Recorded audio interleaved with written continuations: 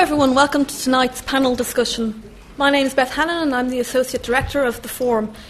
If you don't know us, The Forum is an educational charity that tries to bring philosophers and other academics out from the ivory tower and into the harsh glare of the public audience so that you can quiz them about their research and their ideas.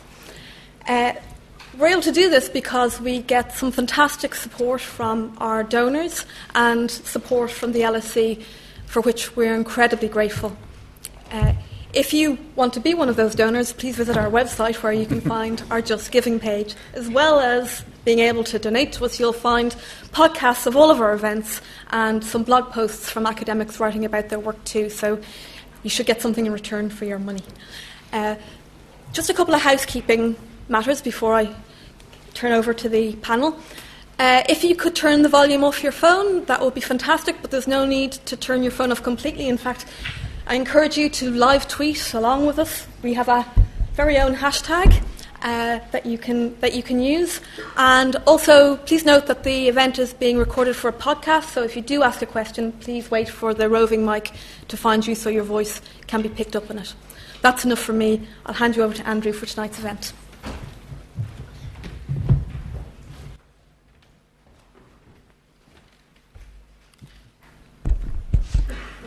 Hi there, my name is Andrew Buskell. I'm a fellow here in the Department of Philosophy, Logic, and Scientific Method. And it's a real pleasure to welcome you today to this conversation about Darwin and the social sciences. I think we're all familiar with the idea of memes popularized on the internet and in popular media. But over the last 30 or 40 years, there have been a number of innovators in psychology and primatology and the social sciences at large into the study of culture, into the origins of our human psychology, and into human evolution. And in various ways, our speakers are really at the forefront of these issues and these debates. And so I'm very excited to introduce them and to have them speaking on these issues. So, beginning at your left and moving to your right, I'd like to introduce Alex Mesoudi, an associate professor in cultural evolution, the Department of Bioscience, and a member of the Human Biological and Cultural Evolution Group at the University of Exeter, Cornwall. Alex has really been at the forefront of a recent revival in cultural evolution and carries out a number of psychological and social scientific studies into cultural evolution, particularly in social learning. On Alex's left is Professor Timothy Lewens, Professor in History and Philosophy of Science at the University of Cambridge, and the Deputy Director of the Center for Research in the Arts, Social Sciences, and Humanities at the University of Cambridge. Tim is an expert in the philosophy of science, the philosophy of biology, an expert on Darwin, who has recently written the book on cultural evolution. To Tim's left, Professor Christina Toren, professor in anthropology at St. Andrews. Christina carries out fieldwork in Fiji, in the Pacific, and Melanesia, and brings a really unique perspective to the issues in culture and cultural evolution. Before we begin, I just want to set out a few guidelines to what's going to happen. We're going to be structuring our debate around four main issues. How are we to study culture? How do we come to have or inherit culture? Can the study of culture be Darwinian? And what is the future of human evolution? Within each of these questions, there will be a brief introduction by one of the members of our panel. We'll then open up the discussion to the other members of the panel before opening it up to you, the audience. We'll then solicit about 2 or 3 questions, which we'll throw back to the panel to discuss before we move on to our next issue.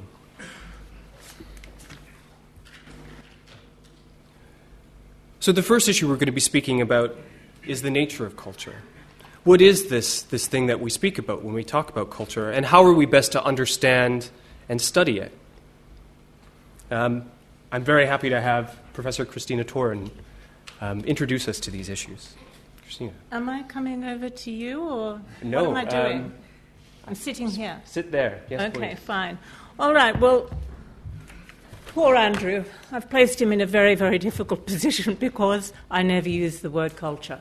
I do not use it. I mean it. I've never used it. I don't find it an analytically useful term. Okay? As an anthropologist who works with living people, I have to deal with the fact that different people in the world can have very different understandings of the nature of the person, what it is to be a person, of the nature of sociality, of relations between people, and of everything else you care to name. And working as an anthropologist, I also have to deal with the fact that all of us take for granted our own understandings of the world. In other words, we tend to think that our fundamental understandings, we don't question them. We think that they're simply clearly right and proper, and if other people don't think the way we do, then there's something probably wrong with them. Okay? They're not well developed enough or something like that. Okay? I have to take a different view because it seems quite obvious to me that all our ideas of the world are historically constituted. That's a very simple thing to grasp. All ideas have a history. And that history is constantly transforming. We know that. We only have to think for a moment to realize how ideas are changing over time.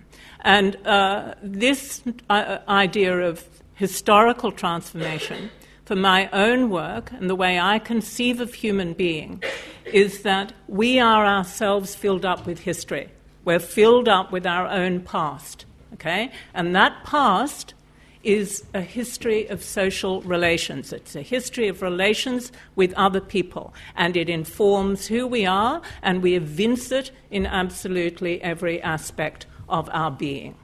Now, of course, I want to understand that process, but it's precisely not framed in terms of a distinction between biology and culture. I really mean it when I say that I find culture a truly useless idea. And that's not a new thing for me. I've always had the same feeling about it. Never known where it was to be located. Okay, so what I want to talk very briefly about tonight is this idea of each person, each one of us, filled up with our own past and evincing that past in everything we say and do. We carry it about in our bodies. We project our past, onto the world, as it were. Okay, and you can think of the human being, of yourself, as a system of transformations that continues through time. So you can think of this thing, okay, this body, if you like, as a system of transformations that continues through time. At all points, your blood is going around your body, you're sweating, you're digesting, your hair's falling out, your skin's sloughing off, and God knows what else is happening to you. But you continue through time as a system of transformations. And this process can be called autopoiesis. Okay? If you start with the single-celled creature in development, the zygote, what happens is that it develops from within. Okay, it's a system. It develops as a system of differentiation, and these differentiations mean that you can think of any given organic form, any form of life, as autopoietic. Sounds like a very jargony word, but it's useful. It simply means self-producing, self-creating. And this notion of self-creation, self-production, is very useful when because it enables you to think of all life in these terms. So you don't have to make sharp distinctions between different kind of life forms, because they all clearly have a history. Okay, so when I'm thinking about human beings, because it's humans I work with, I'm thinking of us as being always, each one of us, the product of an always unique history of social relations in and through which we think and speak and act. And this history is uniquely our own. It encompasses physiological and molecular processes, which are themselves amenable for analysis as self-producing systems, whose continuity through time is a function of transformation. In other words, I want you to have the idea that history, you can look at all aspects of our being as a function of a lived history. So for each one of us, our lived history takes in the lived histories of previous generations, insofar as their histories become ours, as a function at once of specific molecular constitution of that initial single-celled being that's there in the womb that is going to become you, me, the next person, including the DNA and everything else in it, with its intrinsic self-organizing tendencies. And also we take into this process how we were parented as a function of how our parents were parented and their parents back through many generations, and of our encountering those others whose histories thereby intersect with our own, more or less significantly. So what interests me as an anthropologist is how we become who we are, all right? And I look at that process as an historical process, but not where the history is outside us, but that we actually carry it with us, and that we project it into the world. So this history of social relations that we live evinces itself in all and every aspect of our environing world and encompasses everything about us, from our genes to our most private thoughts. So when you're thinking about this, if you're trying to tell somebody else what I actually said, it's really important not to conflate my idea of history with culture. Definitely not, okay? Because I'm thinking about the way that we can conceive of all aspects of the world, including all dimensions of human being, indeed of all living things, as historically constituted. Now, this is not to deny evolution. I wouldn't dream of denying evolution. That said, I am skeptical of the validity of the dominant gene-centered adaptationist perspective. I take history to be continuous with evolution in the sense that they refer to the same process understood in terms of different timescales. And in terms of evolutionary theory, I suppose I'm more sympathetic to developmental systems theory, which itself looks at the origin and development, in other words, the ontogeny, which is my own concern, of living things as part of complex dynamic systems. And the developmental systems theory has given rise to interesting contemporary revisions of evolutionary theory. I think probably should stop there, Andrew. Yeah, that's great. So we have this rich picture of complexity and historical richness in the background, which I think serves as a good foil for hopefully what Tim and Alex are going to say. So, Alex, why don't you start? Sure. I think I'd probably agree with lots of what Christina says, but I do use the word culture. I do find it useful. I guess I'm coming more from a biological perspective, from evolutionary biology, biological anthropology, perhaps. And I agree that genes are not the only inheritance system, and natural selection on genetic variation is not the only way to get adaptations. Which leads me to the idea of culture, I suppose. So I would define culture as any kind of socially transmitted, socially learned information, anything that you get from somebody else non-genetically, which kind of fits it into a biological framework. So colloquially, in the ideas we get, beliefs, attitudes, customs, norms, everything we learn from other people within society that's not genetically inherited and is not individually created by a single individual. So I find that useful because it's a broad definition and it brings in, for example, comparative perspectives.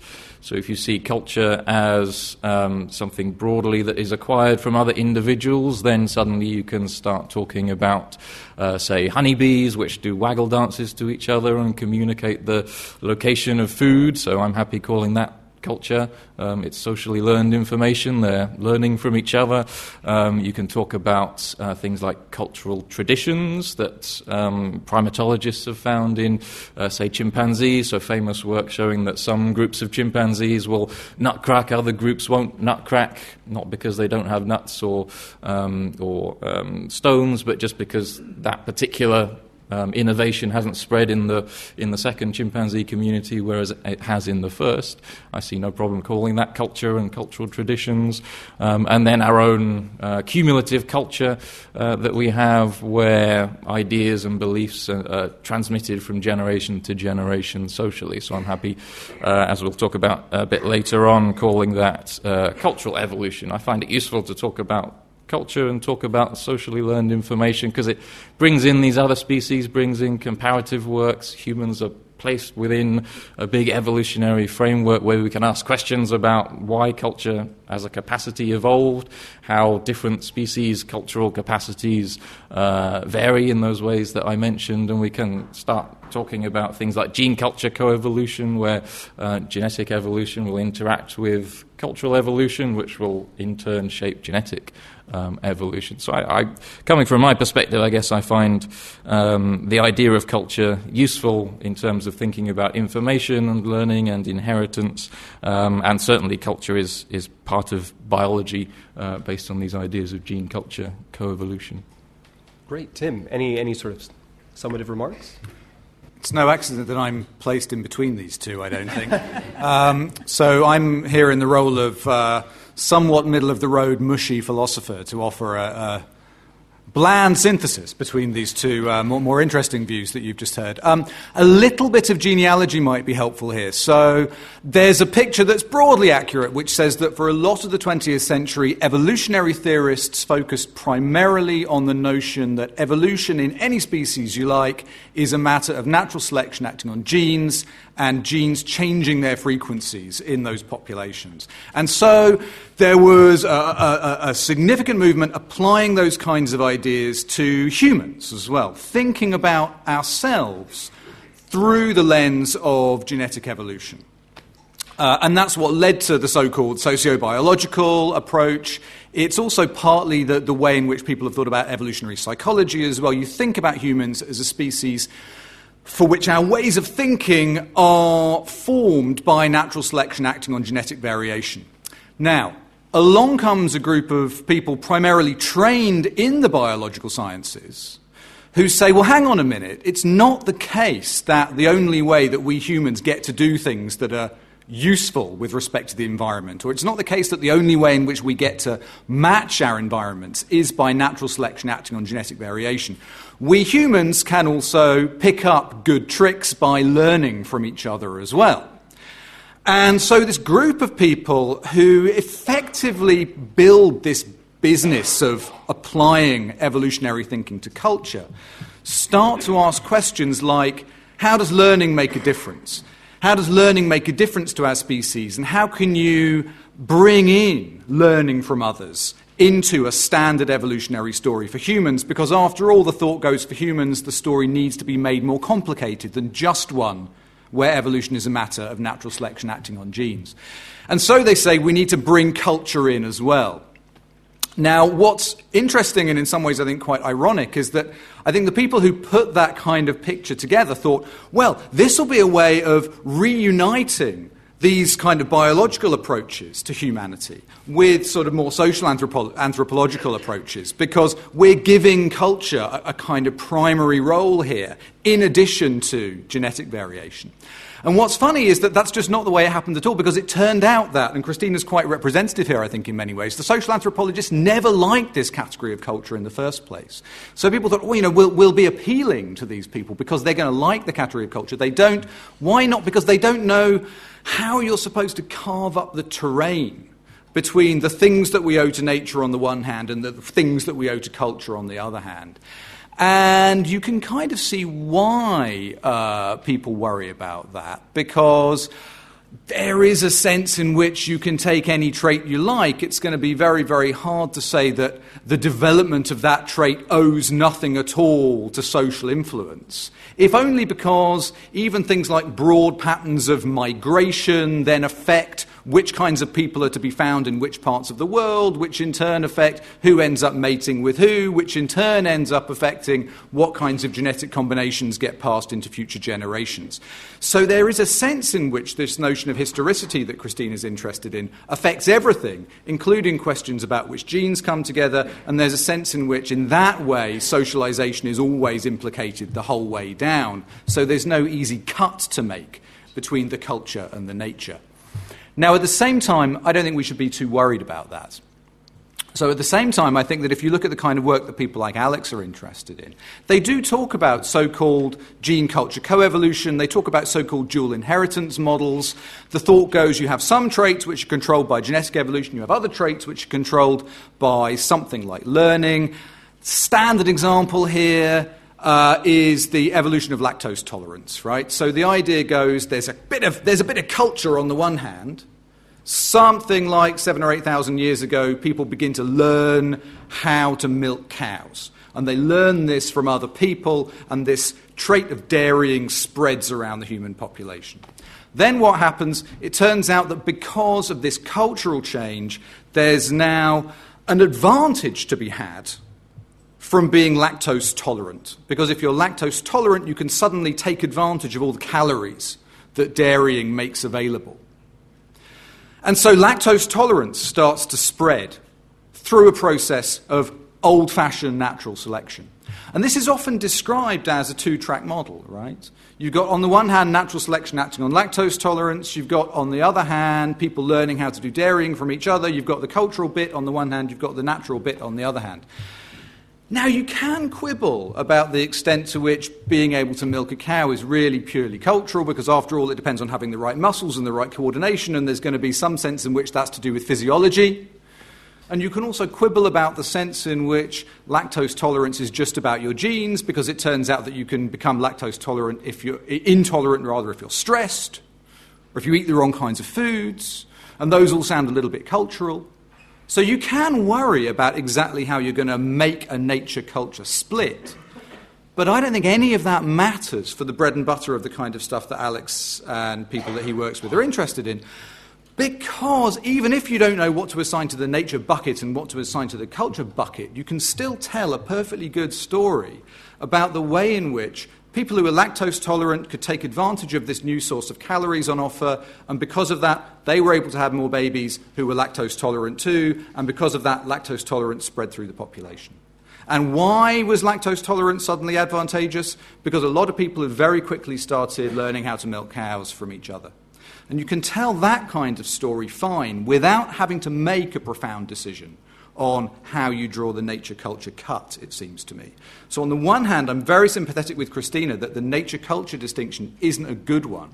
But at the same time, I think that a lot of the bread and butter of these cultural evolutionary models doesn't require such a distinction in the first place. I think that's a great point at which to open up the discussion to you, the audience. I will be taking 2 or 3 questions.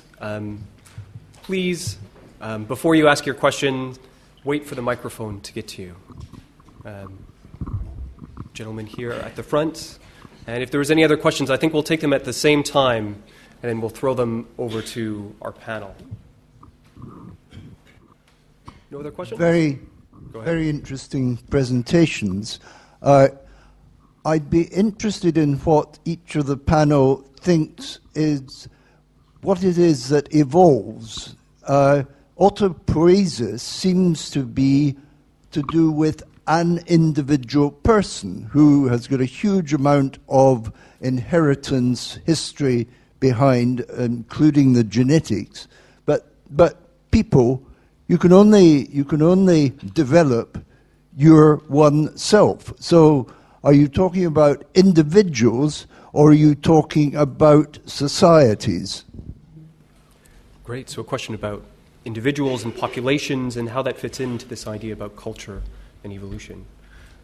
Christina, why don't you start us off? Oh, that's a really good question. I'm very glad you asked it. No, I'm not talking about individuals in our sense, okay, because the idea of the individual is a specific, historically constituted idea of the person. It's one we hold. It's not held by loads of other people in the world. Okay? We tend to have a notion that the individual is prior and sociality comes afterwards. Okay? The model that I'm giving you, with the historicity absolutely intrinsic to it, is of each one of us is, of course, autonomous to a degree. We've got to be, because, otherwise this isn't going to work. But I think of the ontogeny, the origin and development, as being constituted in relations between people. And I think of those relations as intersubjective. And that intersubjective relation is already there before the child is born. So part of what's happening in ontogeny is that the child is growing up in a process of taking into itself the relations that are, as it were, around it. And how does it do that? Not by transmission, not by socialization, not by inheritance. It does it by making sense of what is going on. And it makes sense of the world and its relation to other people and itself in the course of these relations with other people. So, thank you for your question. That's great. Alex, did you want to jump in? So the question is what evolves. I guess the key thing there is how you define evolution. I guess I would define evolution in the same... Maybe we're presaging what we're going to be talking about next, but I would define evolution in the similar way that Darwin defined it in The Origin of Species. You need some kind of variation between entities. You need some kind of competition or selection such that not all of them will survive or persist. And you need some kind of inheritance, some kind of persistence to subsequent time periods, subsequent generations. So in that sense, as Darwin pointed out, species evolve. You can apply those principles to biological populations of individual organisms with different genes. They vary. There's selection that goes on, and there's genetic inheritance. So I would argue that you can also apply that same idea to cultural traits. You might call them memes. We'll come on to that later on. But you have different ideas, beliefs, attitudes within a population of people. You have some kind of selection or competition between those ideas, and then you have some kind of inheritance, not genetic, but through social learning, through cultural transmission. And it doesn't just have to be at the level of the trait at the idea. It could be at higher levels. So people have talked about things like cultural group selection, so different groups of individuals with different ideas in common. There might be selection at that level, so you don't have to be at the same level. But I would, when you're asking what evolves, I would say that cultural traits, groups, individuals, that evolution can act on different levels within that cultural system if you think about culture as an inheritance system and in terms of information. I think that's actually an excellent point at which to segue into our next topic. So if we think of culture as an inheritance system, if we think of it as something that we inherit, much like we have a biological endowment that we inherit, a natural question is, well, to what extent is this inheritance system going to be similar to that of our biological system? What can we learn from our acquired knowledge of biology that we can transfer to help understand inheritance in the cultural realm? And on this topic, we have Tim Lewens introducing. Thank you. So, maybe I'll come back to this in a minute, but it's not always the case that when we think about culture or evolution, that one has to think about this in terms of a distinct inheritance system. I mean, I've already alluded to that in a way, the sense that culture is something that you could study on its own, separable from aspects of physiology or anatomy, say, is one that you might want to problematize. Running gait, for example, is that a matter of culture or is that a matter of a natural trait? It's very unclear how we decide that. These issues about applying evolutionary thinking to cultural change or social change have gone back a very long time, And people have thought about them in markedly different kinds of ways. So, I mean, Alex has already mentioned Darwin. If you look back to Darwin's work on what he called the human moral sense in The Descent of Man, Darwin was very keen to give an evolutionary explanation for the ways in which we interact with each other, and particularly for the ways in which we interact and conceive of each other in ethical terms. Particularly interested in the ways in which we tend to sacrifice ourselves for other people, even when those others are not related to us. Now, in The Descent of Man, for sure, Darwin tells a story about how it is that we come to acquire these forms of moral behaviour, how those forms of moral behaviour become more and more elaborated over time. But Darwin's story there is primarily a gradualist one. For Darwin, evolution in its most general sense is a matter of small steps taking place over very large historical periods. It's not always a matter of the action of natural selection. So when Darwin talks about the evolution of the moral sense, sometimes he is indeed talking about natural selection acting on individuals, sometimes he's talking about natural selection acting on groups of humans, particularly he thinks warring against each other, but sometimes natural selection is just not part of the story at all. Instead, it's about communication, bringing about gradual changes in moral norms in particular societies, feedback loops as people learn what works and what doesn't, and as those things that work then become taught more broadly in a population. So for Darwin, the main way in which he thinks about cultural evolution is simply gradual processes, whether it involves selection or not. Of course, more recently, modern theorists have done something rather different. So they've begun to kind of talk in the way that Alex has done. So they've said things like, well, we know that in the organic world you have organisms that vary, they differ in terms of their fitness, they can pass valuable traits onto their offspring, and in that kind of way, doesn't matter what kind of species you're talking about, they can evolve over time. And some people have said, well, hang on a minute, human culture has a similar set of features as well, so that it makes sense to talk about natural selection acting on cultural entities too. You've got variation because, after all, there are many, many different tools on the market, or there are many, many different beliefs on the market. Some of these tools do better at making copies of themselves than others, or some of these beliefs do a better job of persisting into future generations than others do, depending on how attractive people find them or how useful people find them. And so the thought goes, in that way, something like natural selection can act on cultural entities as well, whether we're talking about skills, whether we're talking about artifacts, whether we're talking about ideas, belief systems, scientific theories, it doesn't really matter. In every case, you've got variation, and in every case, you've got differential survival, because what was around in great supply in the 1940s may not be quite the same as what's around in great supply right now, and bang, hey, presto, there you go, you've got a full-blown theory of cultural evolution. It's not clear. I mean, I think we should agree that in some sense or another there's something very much like natural selection going on in the cultural domain. Where people will then jump in and start causing trouble for these kinds of views is they'll say, well, to what extent does the analogy really run close between what you might think of as classic genetic evolution on the one hand and these cultural processes that I've mentioned on the other? And there certainly are some disanalogies. So when Darwin used to set up his kind of illustrative examples of natural selection in the origin of species, he would often mention wolves. Okay. So a baby wolf has two parents, and all baby wolves will have two parents, and any baby wolf that you like will have inherited its genes from two different parents.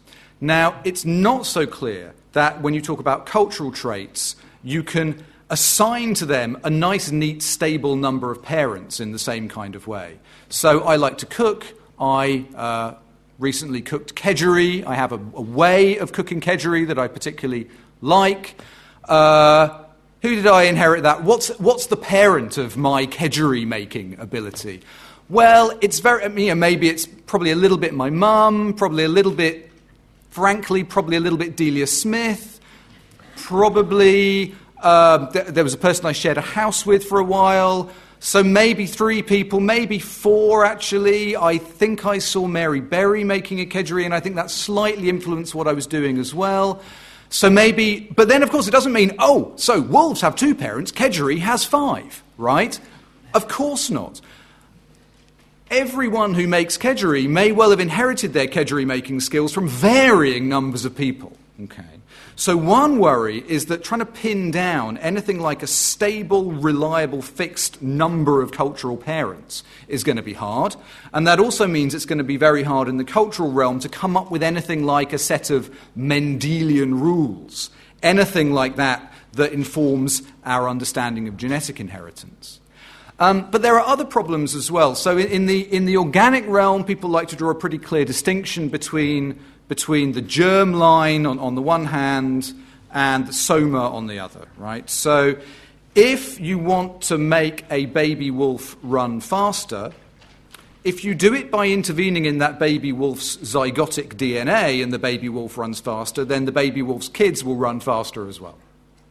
But if you make the baby wolf run faster by putting it on a special wolf treadmill for a long time and it starts running faster, that probably won't automatically appear in the wolf's offspring. So we've got a pretty clear sense that there are germline interventions on the one hand, and they'll have a reliable effect in future generations. And there are other kinds of interventions that might have a one-shot effect, but they won't have a reliable effect in future generations. And then people start asking questions like, well, how are you going to pick a germline if you're going to start talking about cultural evolution? And I think that's a very hard thing to do as well. So one of the reasons why it's hard is kind of go back to my kedgeree example. What's the germline for my kedgeree making skills? It's true that maybe if I suddenly, lying awake at night thinking, how can I make my kedgeree better, right? And I somehow get an idea for maybe using, flat leaf parsley instead of curly leaf parsley. Who'd do such a thing? But, maybe that would be the idea I'd have. And then I try it out and lo, everybody really likes it. And everybody who comes to my house to try my kedgeree copies it. And I tell them, you need to use the flat leaf parsley instead of the curly leaf parsley. It takes off. That's one way of intervening. But there are other ways of making kind of reliable differences. My hand might just slip. There might be some kind of accident in the ingredients that are supplied if it tastes nicer. We can look at the processes. Humans are very good at attending to things and seeing what happens. So precisely because of that, pretty much any intervention anywhere in the entire production process for making kedgeree, from conception through to eating, can potentially make it into the next generation. Because of that, it's really hard to find anything like a cultural germline. It doesn't really matter where you intervene. It's always got a good chance of being propagated if people like it. And if they don't, then nobody will care. And so for that reason, people start quibbling. There's nothing much like Mendelian rules. There's nothing like a germline. Is it really the same? Now, my general rule here, and maybe this is surprising for a philosopher, is you just shouldn't care about that kind of stuff too much. Too many people who work on evolutionary approaches to culture have got very, very absorbed in the question, how strong is the analogy between organic evolution and cultural evolution? And it seems to me that the best way to be productive is just to forget about that completely. And actually, some of the most productive work on cultural evolution doesn't even try to answer those questions. Instead, it begins from a very practical point of view. It says, well, here's something we know about humans. We know that they learn from each other. And so let's see if we can build some evolutionary models that show how, if you add learning into a species, how does learning make a difference to what can happen in that species? And so I think some of the most informative ways of doing work in cultural evolutionary theory have simply tried to find some way or another of looking at how the ability to learn from others changes standard evolutionary dynamics. And you can do that without having to say, we better make sure that however it works in a way that's really closely analogous to genetic evolution. It doesn't have to at all. And there are interesting, informative mathematical models of cultural evolution which don't even try to borrow too closely from bog standard natural selection acting on genes. And so it seems to me that it's actually too much of a temptation to get hung up on how close these analogies are, and potentially much more productive to just try to build some useful models that let us see how learning makes a difference. That's great. So we've problematized some of the notions, the analogous notions between culture and biology. Alex, did you want to jump in here? I want to thank Tim for giving me license to ignore philosophers who demand that I define all my terms and provide definitions for everything. Yeah, I mean, I agree. I agree with what Tim just said. I mean, I find it useful to make a distinction between Darwinian evolution and neo-Darwinian evolution. So Darwinian evolution is the kind of thing that Darwin talked about, where you've got variation. He didn't know where it came from, but there's variation, some kind of selection. He didn't really understand how it worked or where the competition was. Some kind of inheritance. You know, he famously had Mendel's P-plant experiments lying on his shelf, but the pages were uncut, so he knew very little, if anything, about genetics and genetic inheritance. But he came up with his theory of evolution all the same, without knowing those details. And then neo-Darwinian evolution is evolution, or Darwinian evolution, plus Mendelian inheritance and random blind genetic mutation and all the things that population geneticists discovered since Darwin. So I always say, cultural evolution, when we're thinking about culture, it's Darwinian, but it's not neo-Darwinian. So it's Darwinian, you've got the bare framework that Darwin suggested, but then it's up to us, and I agree with Tim entirely, that it's a very hard endeavour. It's one of the most challenging things in science, I think, to put the details in. So how does cultural inheritance work? Who do we learn from? As Tim was pointing out, some of the complexities there. I mean, I'm not sure I would make it as much of a dichotomy as that. So wolves are a very good species to talk about that kind of Mendelian inheritance, but then you've got plants and bacteria which have horizontal gene transfer where they're swapping genes between each other, so there's no real sense in which bacteria or many plant species have two parents either, so that's quite similar to human culture in many ways.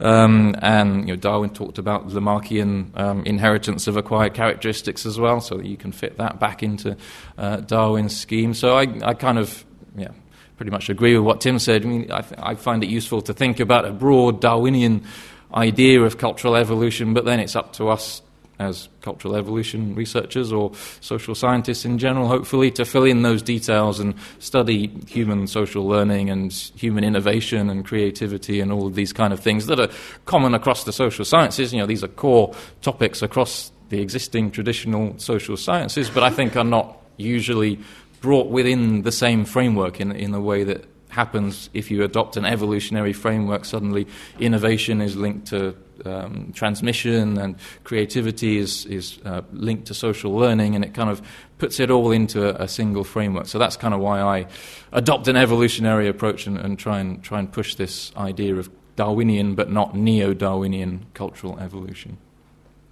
Christina? Yeah, I just want to briefly go back to that first question of what evolves, which I didn't answer. I think it's really important if you're taking this notion of us as filled up with history, and historicity is the thing that you have crucially to deal with, and the fact that history and evolution are flat onto one another, they're continuous, okay? All that's happening is that you're seeing one closer up than the other, okay? Looking at different time scales. Now, if you're thinking like that and you're asking yourself what evolves, in developmental systems theory terms, what is evolving or what evolves is the life cycle. Now, if you think of something like a life cycle, you can see immediately that you're looking at a really complex developmental system, all right? So, therefore, I have to say, Tim, that I think that your characterization, your little example of kedgeree making as a kind of, a learned thing or some kind of, I don't know whether you'd gone so far as to talk about it as a cultural trait, but this is going to sound really rude and it's not meant to, but it's not interesting. Of course, it's true that we could take that example, we could take it, and we could follow it through beautifully, neatly, probably tracking it from, wherever you started doing it in your Cambridge kitchen and where you got it from and where it then went to and whether the kedgeree was made with the flat leaf or the curly leaf and all of this. But what we're not getting with that is the whole thing about the production, the exchange, the consumption of the food, what eating is about, what food is for, where does food fit in your idea of the person, what is its cosmological significance. You have people in the world who have cosmologies that are shat. And I do mean this, actually, that they are the product of an originary being shitting.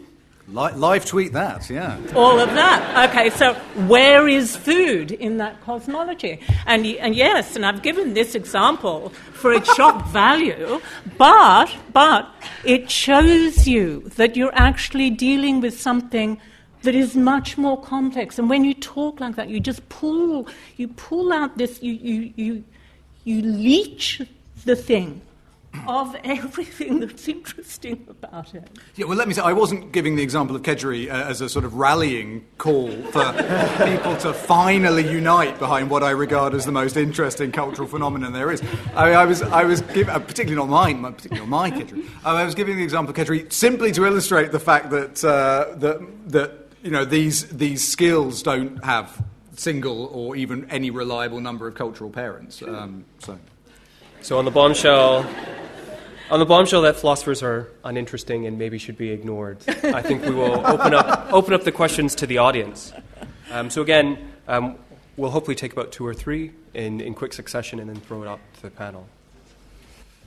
The gentleman up here at the front, and I think there's another gentleman at the far back. Can you think cultural evolution? Just going back to the earlier speech, but do you think that concept, general systems theory? I think our Canadian centre-pin think a little bit Belancpi developed that. If any of the panel could say the relevant general systems theory to the problems you've been discussing. Great. So a question about Bertalanffy and general systems. Gentleman up at the back. There's just to clarify some things in my own head. I mean, there is this notion of development and sort of developmental theory, and then there's this notion of evolution, and the two obviously sort of intersect. But, I mean, just to kind of, is it possible to kind of give us a clear definition of a developmental theory that excludes an evolutionary kind of component? In other words, can there only be development as evolution, or can there be a form of development that isn't evolutionary? Great. So both questions broadly about development, about systems. How are we to understand them and their role possibly as evolutionary? Christina, why don't you start? Well, it's sort of, in a way you would have to say no, because you could always take an evolutionary stance on developmental systems. You can do that. There's no problem with doing that, because if they're in their nature historical, if what you're always looking at is historical transformation, and that's continuous with evolution, then yes, of course you're not really saying that the two are, they're not different in kind. They're continuous with one another. It's a question of how close up you're looking.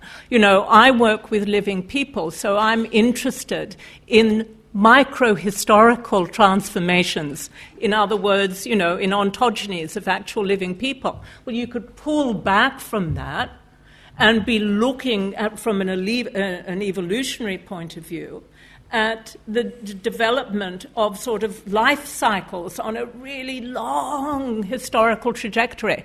So my question was the other way around. Can you conceive of a developmental theory that is not evolutionary? So I guess I can't quite understand the question in the sense that... Do we always think about development in terms of evolution, or is there a way of thinking about development that is not evolutionary in essence? Is there a form of process that is conception of evolution? Well, I guess my conception of evolution is very broad, okay? It's not the gene adaptationist notion. So, you know, I in a way I would say no, because I don't have a problem with thinking with the term evolution in itself. What I have a problem with is how we are going to conceive of evolution and of life, you know, of which we humans are just one small part. So I suppose in a way I wouldn't want to pull any of it out of evolution. I wouldn't want to say no, somehow or other you could do that. So Tim, maybe you could say a little bit about this idea of developmental systems theory and systems in general. I mean, mate, let me try and sort of say what I think Christina's view is. So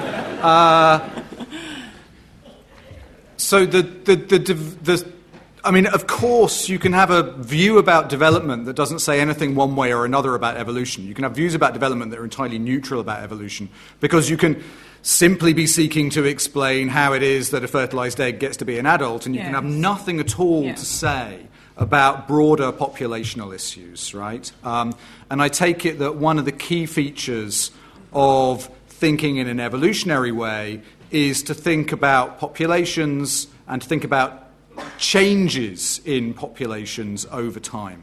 So to the extent that you're just studying the kind of embryonic unfolding of one individual in that population, you're studying development without any particular commitment one way or another relating to evolution. However, I mean, there is a view that begins with the study of evolution and then takes it that the more you learn about the more you learn about development, the more you might then start to rethink your views about evolution. So this is the way that the so-called developmental systems theory tends to go. It will say, sure, you can make changes to genes in an early embryo, and they will tend to be passed on to future generations. But after all, the only way that genes get to have their reliable phenotypic effects is because of the stable developmental systems in which those genes are embedded. Genes don't get to have effects all by themselves. They rely on environmental influence as well. And everybody agrees about that. That's just kind of standard interactionist thinking. But then the developmental systems theorists will say, well, in addition to that, it's not just the genes that you can tweak that will make reliable differences downstream. There are other things you can tweak. You can tweak the ways in which mothers interact with children, and that will make reliable differences downstream. You can tweak certain kinds of so-called epigenetic structures, and that may make reliable differences downstream. You can certainly tweak the way that people learn things, and that can then make a difference to what they teach their own kids. And moreover, in every case, what effect teaching somebody has depends on all of their interactive anatomy and physiology that enables them to learn a particular skill in the first place from being taught something. So the idea goes that, in fact, what you start to see is that the entirety of the life cycle is constantly involved in allowing any one of the elements in that life cycle to have anything like a stable effect further down the line anyway, right? That's the rough developmental systems idea. And so that leads to a more general kind of evolutionary moral, which is that it's a bad idea to think about distinct inheritance systems. Instead, the way in which genes get to have their effect depends on how everything else is acting at a given time, just like the way in which what Christina teaches me depends on my anatomical and physiological setup at a given time. So all of these different processes are all implicated and entwined with one another. And of course, Christina's absolutely right. That's focusing on an individual, but then you can, of course, step back. And you can still start saying interesting things about what happens at the population level. You can still start saying interesting things about changes in frequencies of distributions of traits in those populations, because you can intervene on genes and certain genes will start to proliferate. You can intervene on what we learn and certain kinds of habits will start to proliferate. So you can step back even when you think about these as integrated developmental systems and still think in a way in quite standard evolutionary ways, actually, in terms of evolution as changes in traits and frequencies in populations whose dynamics over time we want to understand. But that developmental systems perspective will make you quite sceptical of the idea that there's any nice, neat way of carving up the nature bit on the one hand and the culture bit on the other hand. So that's why you end up with this kind of package of views in which understanding development informs your general framework for understanding evolution. It also means that you're going to think that there's nothing more to evolution than just lots and lots and lots and lots of instances of individual history viewed from a bird's eye perspective. And it's also going to make you sceptical of the idea that there's this helpful split between the nature bit on the one hand and the culture bit on the other hand. So that's what I think Christina thinks. Thank you. And it's not gene-centred, and information is not transmitted. I think so, it actually is a genuinely different take. I think that's a somewhat pugnacious transition into the next issue, which has to do about whether there is anything that might be privileged to maybe an informational or a Darwinian way of thinking about culture. And on this issue, we have Alex Mesoudi introducing. So I guess we've touched on many of these issues already. I mean, the title of the discussion is Darwinism and the Social Sciences. So just to go back to that, I don't think the social sciences are very Darwinian, which, in my view, I think is a shame. There was a schism between the biological sciences and the social sciences many years ago for various historical reasons that I won't go into, but I think it is a shame that much social science research proceeds without taking an evolutionary perspective and without using evolutionary ideas. So can the study of culture be Darwinian? I think in one sense that we've already talked about, the study of culture can be Darwinian in this sense of cultural evolution, using Darwin's theory of evolution as an analogy, to whatever extent we want to push it, to study cultural change, and using the kind of methods as well that evolutionary biologists have come up with over the last 150-odd years when they're studying species, and applying those methods to study cultural change. So biologists construct phylogenies to reconstruct the history of different species. Cultural evolution folk have been using the same kinds of methods to reconstruct big family trees of languages and folk tales and manuscripts and stories and artifacts, tools, and I think making quite significant advances over previous less quantitative methods of reconstructing history, using these quantitative methods of constructing the history of traits. And I think cultural evolution folk like to run experiments and also do fieldwork and ethnography and construct mathematical models in the same way that biologists, when they're studying biological evolution, so they study Drosophila in the lab and run experiments, they construct mathematical models, they do field studies. So in a sense, I think something to take from an evolutionary approach is this plurality of methods that I think often gets lost in the silos of the social sciences, where each field has their own preferred method that they use almost exclusively. And as well, thinking about sort of not just cultural evolution, but Darwin was also, going back to this idea of comparing across species, Darwin was one of the first comparative psychologists, you could call him. So he used to take walks down to London Zoo and observe the primates and great ape species and make inferences about the evolution of mind and sort of similarities between human and other species, cognition, and I think that was also quite missing in the social sciences. That's something else that can be usefully taken from Darwin's work, starting to place human cognition and human culture within a broader framework that allows us to compare across species. So, yeah, in these ideas, I think it would be. I think it's a good idea to adopt a Darwinian approach to the social sciences more broadly. That's great. Tim, do you have any comments? Let me just say just a couple of things really quickly. So, I mean, one of the something that I think I said very near the beginning. Some of the most productive work done under the banner of cultural evolutionary theorizing comes from a group of thinkers, particularly people like a guy called Pete Richardson, Robert Boyd. It's interesting that when you look at their work and when you look at the way in which they justify what they do as Darwinian, they don't actually place that much stress to begin with on these notions of natural selection as a force that acts in the cultural realm. Instead, they say, we think of ourselves as having a Darwinian approach to culture because what we do is we use something called population thinking. And so they say, Darwin understood that adaptation in species happens because of a lot of little events that go on in the lives of individual organisms all added up over long amounts of time to produce overall adaptation in the species.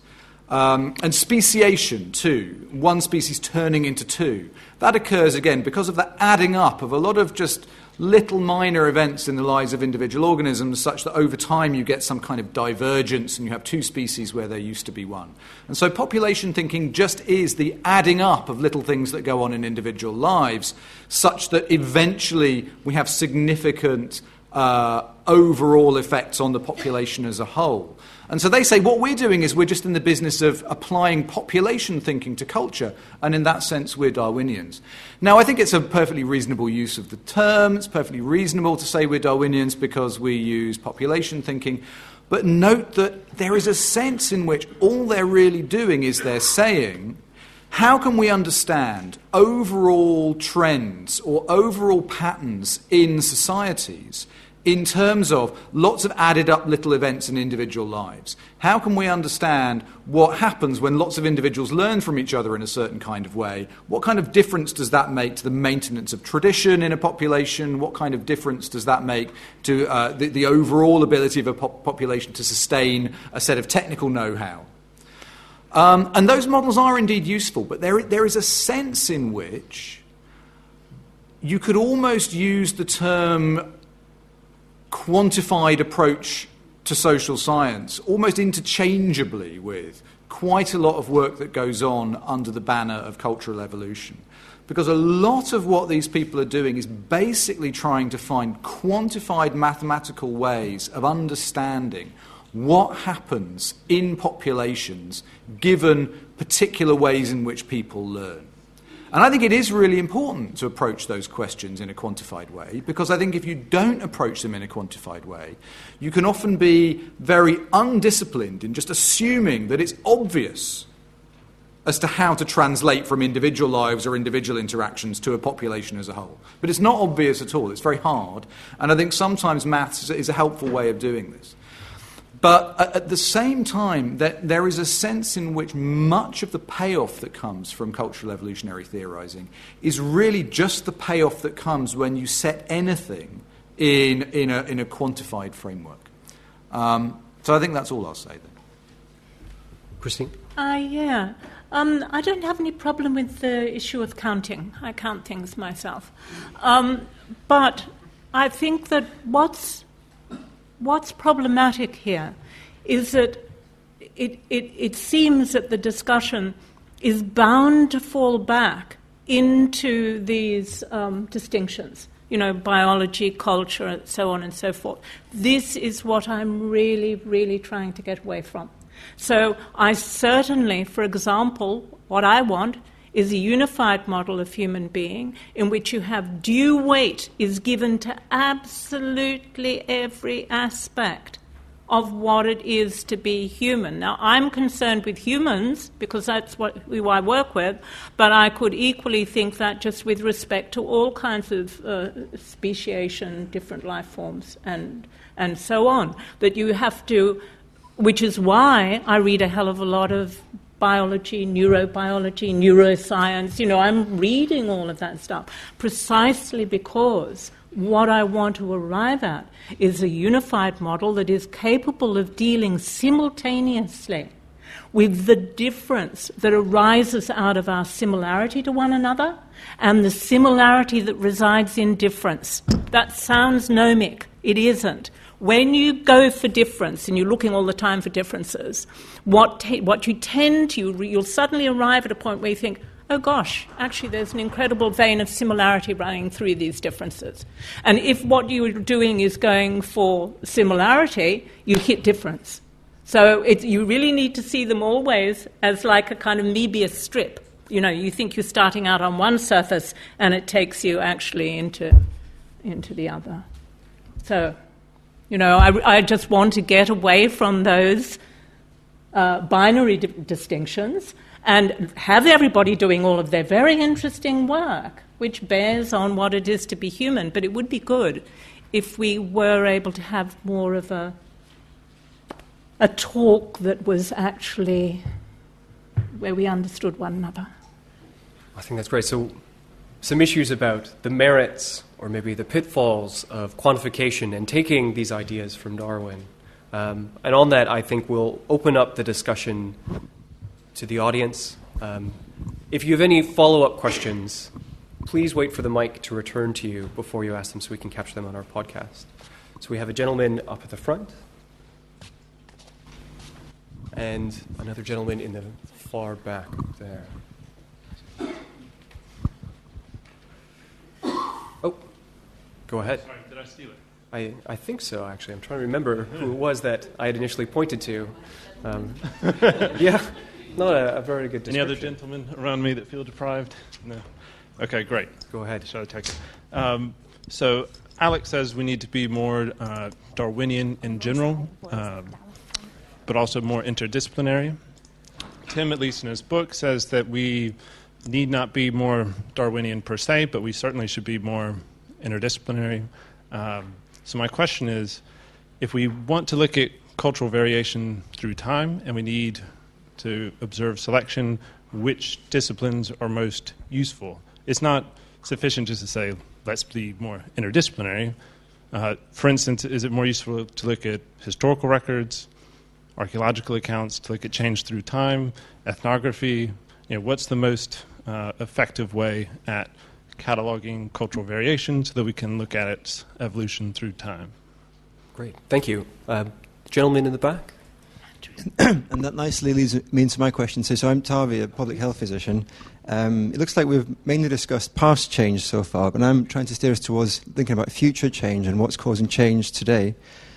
So some might have argued that if you look at diversity between people today across either place or between time in the past few generations, then it seems that our genes are becoming perhaps more stable, whilst our cultures are becoming much more varied. So what is it that determines change today? And perhaps it's more culture than genes, even though I take the point that an integrated view would be beautiful. But just for simplicity, maybe we should be putting more of our eggs on the culture basket. So if we take a more practical question such as how can we get people to eat more healthy food, for example, or to promote other kind of health-promoting behaviours that we know are beneficial, then surely we should be taking some of the money, some of the billions that's being spent today on genetics research, and some of that should be reallocated or refunneled towards cultural change and anthropology.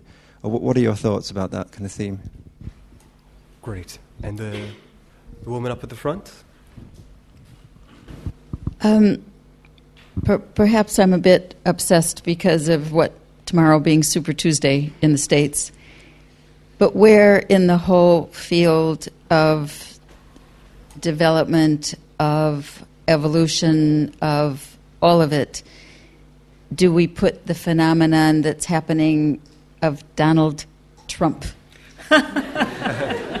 With what people's values, with what people have been working toward, moving toward, what a nation, what a world. You think there's forward progress, and then Donald Trump.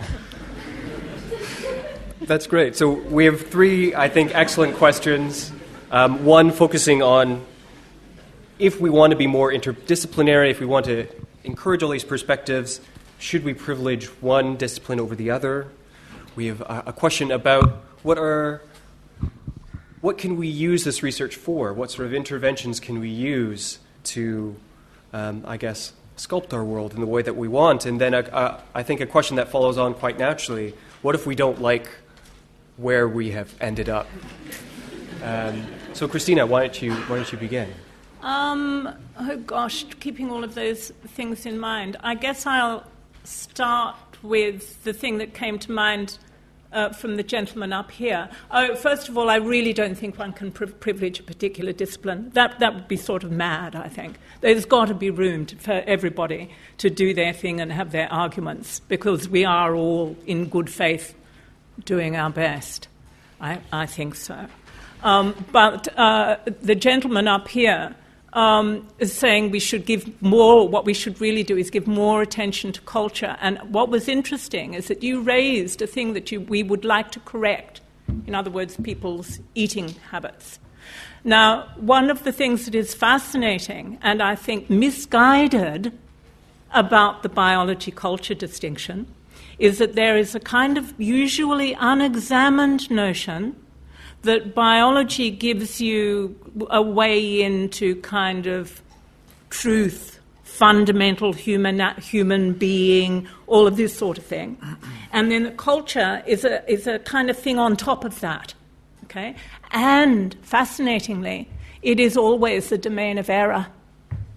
You start thinking about it, it's the domain of error. That's when people say something, it's often used as an excuse. That's their culture, okay? We can't do anything about it, that's their culture, or that's their culture and we should change it by trying to make them do some other thing, whoever they are, yes. And I think that really immediately shows you that it's not a useful way of thinking about what human beings are doing. History is a useful way. The history of eating habits unquestionably goes down through generations, but not as a process of transmission, but as a process of, having that experience of being, of eating, having a certain kind of aspect to it. And then, of course, it's fantastically inflected by the politics and economics of food production in an era of late capitalism, which produces Donald Trump, and also the bad eating habits. But that has everything to do with what we've come to be terribly concerned about as an obesity epidemic. Somebody's making a load of money out of it. And it's not the poor people. Great. Alex, did you want to jump in on this question about interdisciplinarity, about interventions in the future?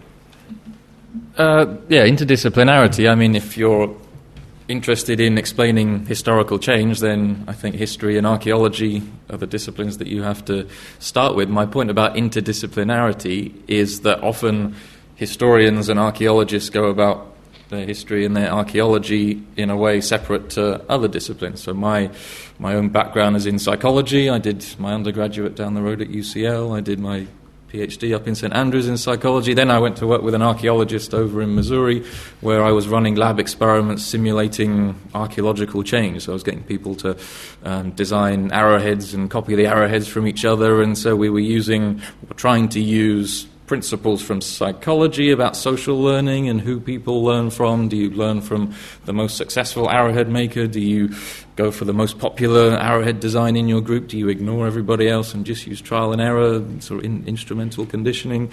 Using these psychology ideas to try and explain or simulate in the lab historical change. And so I think that's what I was trying to get at, this idea of using different, not just having lots of different disciplines all working on their own separate problems with their own separate theories, but trying to work together and trying to cross disciplines with methods and concepts. And for me, a broader evolutionary perspective kind of lends itself to that cross-disciplinary fertilization, because that's what kind of biologists do. They have an overarching theory of evolution, and then you've got paleobiologists who study the fossil record, you've got lab people who study Drosophila or E. coli, you've got field biologists and so on, and they're all kind of working on different bits of the picture, whereas in the social sciences I think it's often completely different people working in different silos, which I think is a shame. As for Donald Trump, I can't really help. I mean, we should remember that evolution has no inherent direction. There's no progress. There's no guarantee that you'll get to something unfortunately better, no however you progress. want to define better, or even more fit species go extinct all the time. So I'm not sure we can take any comfort from a cultural evolutionary theory if you want it to guarantee that we won't have a President Trump, I'm afraid. But that would be a very complex problem that political scientists are, I'm sure, working on as we speak. So I'm going to jump in here and introduce the last issue, which I think sums up and hopefully will allow our panelists to sort of reflect on the questions. And what we've been talking about today is the ways in which humans change.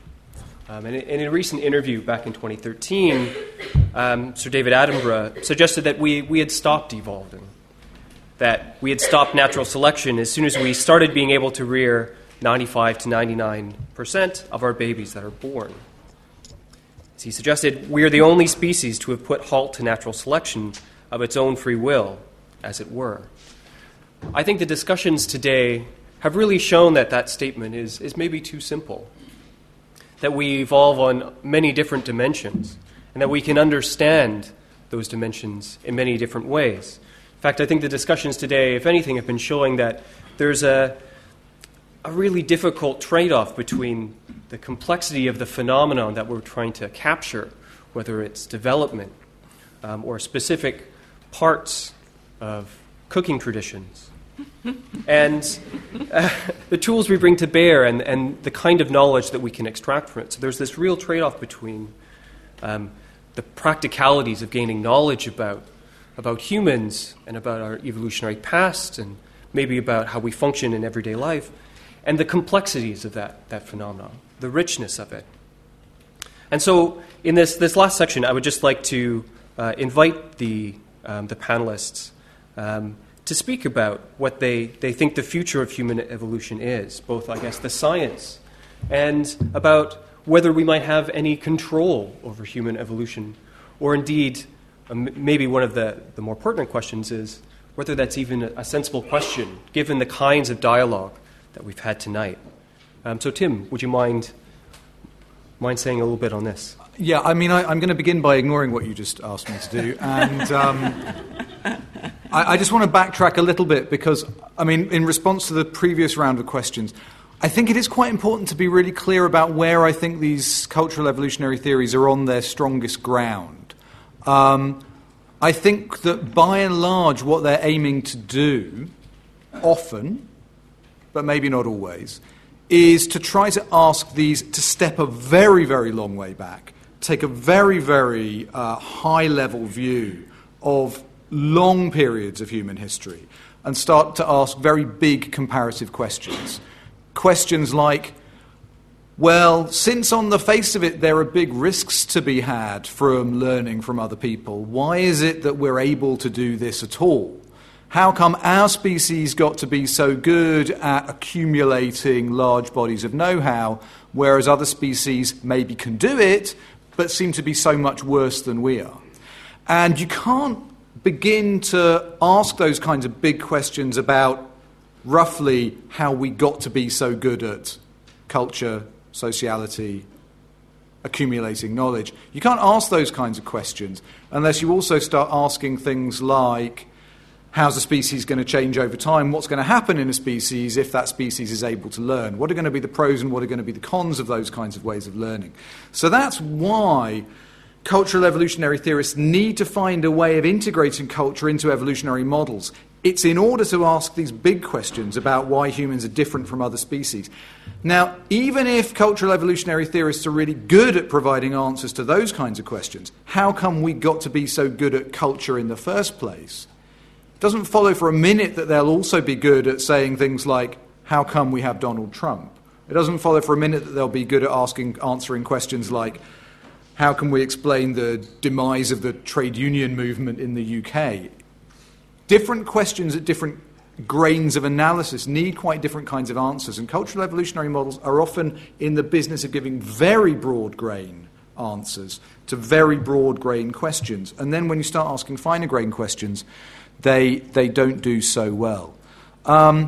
Has evolution finished? Of course, it all depends on what we understand by evolution in the first place. The whole point of cultural evolutionary theory, particularly if you go down Christina's route, which I should say, it maybe hasn't come out, but I'm very, very sympathetic to this way of integrating developmental systems theory with evolution. You're going to think that any kind of process that fairly reliably results in big population-level changes in trait frequencies over time just is an evolutionary process, right? Doesn't matter whether or not it occurs because people start learning things from each other in a different way, people acquire different habits. It's not going to matter. All of these things, the rise in popularity of association football around the world over the last 100 or so years, right? These are all going to count as instances of evolution because they're all instances of changes in trait frequencies across the species in general. Now, so in that sense, there's loads of evolution going on. You might say, yeah, but that doesn't count. That's not real. It's not real evolution. Because you want to say real evolution is just the kind of evolution that happens to genes. And that stopped, right? Attenborough says something rather similar to Darwin when Darwin says humans are the only species that allow their worst specimens to breed. The thought goes, yeah, but the genes are not evolving. Well, again, that depends a little bit on how you're going to carve the cake up. There's still plenty of good evidence that there's selection going on at the kind of level of very, very early embryos. There are lots of kinds of traits which are reliably being selected out because the embryos concerned are just not viable. That's still natural selection. It's still acting on genetic mutation. So there is selection going on in some sense or another. Of course, what people probably mean is something like, oh, no, but we mean the kind of natural selection that's going to turn us. You remember when people used to give visions of the future in sci-fi, but not in sci-fi books, in kind of science encyclopedias? We'd all have, heads this big because our brains would have been made much, much larger by natural selection. Maybe that's what people mean, and I guess there's not much evidence for that going on at the moment. But, yeah, there's evolution, plenty of it. And are we in control of it? Yes, we are in control of it because we do have considerable influence over what happens where and when. Great, thanks, Tim. Alex, any sort of final remarks? Thinking about what Christina was saying, I do think it is useful to think, I wouldn't use the word nature, but I do think it's useful to think about genetic evolution and cultural evolution. So I think what Attenborough was talking about there, alluding to, was genetic evolution, changes in gene frequencies, natural selection, acting on genetic variation in human populations. And I think you can measure that. You can do gene editing, you can do genome-wide association studies and map genetic variation. So I think I would see that as distinct to cultural variation, cultural change. And as Tim mentioned earlier, you have cases of gene culture coevolution. So in the last few thousand years or so, several thousand years since the invention of agriculture, you've had lactose tolerance genes increasing in frequency, sickle cell anemia genes, another example, increasing in frequency in certain groups that have slash and burn agriculture, which creates standing water for mosquitoes to breed, which spreads malaria, which then increases the frequency of sickle cell anemia genes because that confers advantage on malaria. So there's lots of these examples where you can see changes in gene frequencies in the recent historical past. Probably slowed down now because of, say, the demographic transition, where we're all having one or two children, and there's low childhood mortality in increasing numbers of countries. So maybe natural selection on genetic variation is slowing down. But going back to the previous points, if you see cultural change as an evolutionary process, then there's, as Tim said, lots of evolution going on in terms of cultural change. I guess it's interesting to think about, can we sort of manipulate cultural evolution, cultural change? Can we direct it in ways that we would like it to go? Can we edit out ideas like religious extremism that members of ISIS have, or ideas that we might consider to be unpalatable? I guess that's kind of what governments are doing at the moment. Propagandists do, advertisers do, marketers do. They're kind of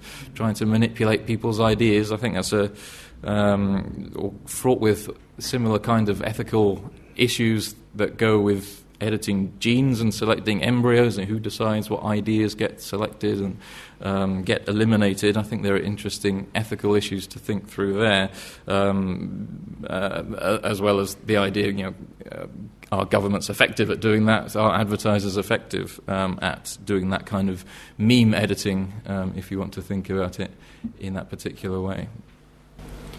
That's great. And Christina, if you would. Yes, well, I'm just thinking about this question of whether or not we have any control over what is happening. I would say certainly not. If I think about this, I've probably spent God knows how much of my life trying to make myself over in the sense of being more the person that I would want to be rather than the one I evince myself to be. And I've never had any success.